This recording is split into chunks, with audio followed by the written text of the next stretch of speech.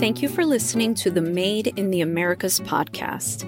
This podcast covers various topics impacting the 21st century workforce from the perspective of DHL executives in the Americas.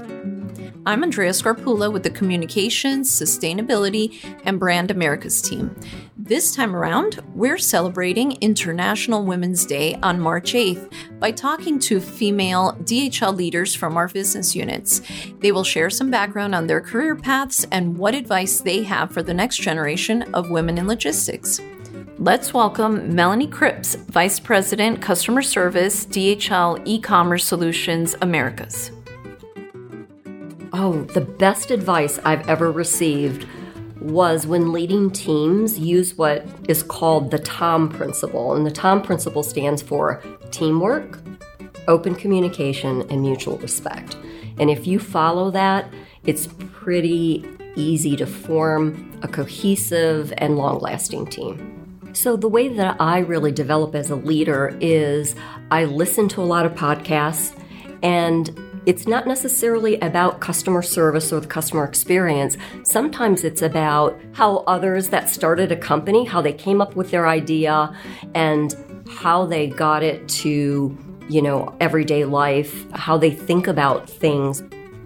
So one habit that I've adopted is really to ensure that I keep developing as a leader is I read a minimum of 3 books each year on something outside, of logistics or outside of the customer experience.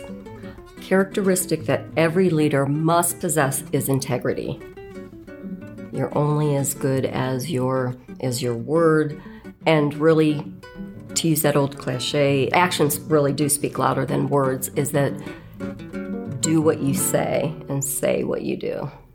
My leadership style, as far as balancing between assertive and empathy, is assertive isn't really necessary if you display confidence, empathy, understanding, and knowledge. Knowledge goes a long way.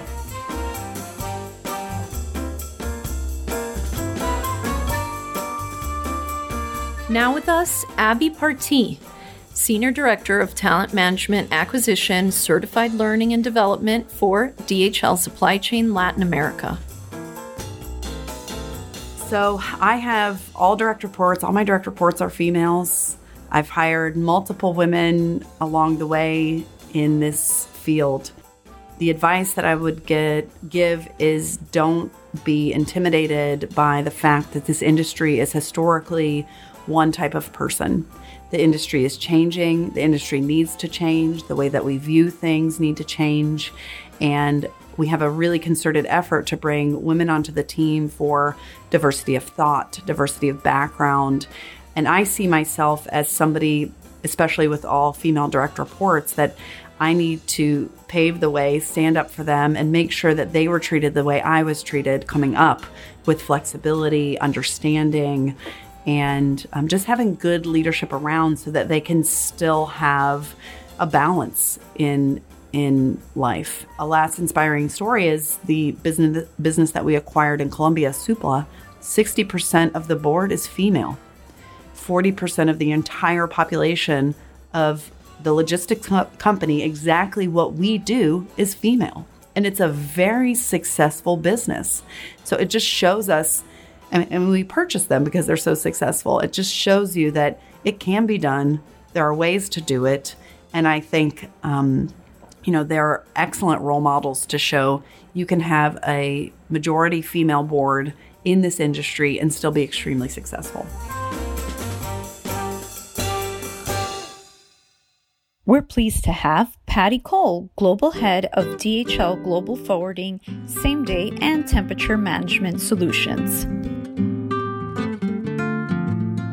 The advice I would give the next generation of women in the logistics industry is to really stay true to yourself. If you've got goals, set them out, achieve them, just move forward, be motivated. Don't let anything hinder you from reaching what you want to achieve. Balance in management style is probably one of the most difficult things anyone, man or woman, has to achieve if you care to have it, and it's something that's very important to me. You have to stick to the facts when you're going to be assertive and aggressive, and don't let the emotions play a part of it. Obviously, we deal with people all day long, whether it be staff or customers or vendors, so there has to be a human element at some degree to it, but staying factual really helps when you're trying to get your point across. I wouldn't say it's a habit, but it's more of a motto or a credo, is to walk the talk. I don't expect anyone on my staff to do anything that I wouldn't do. And having that amount of credibility really builds trust within the team. It also brings a certain amount of humanness to it too.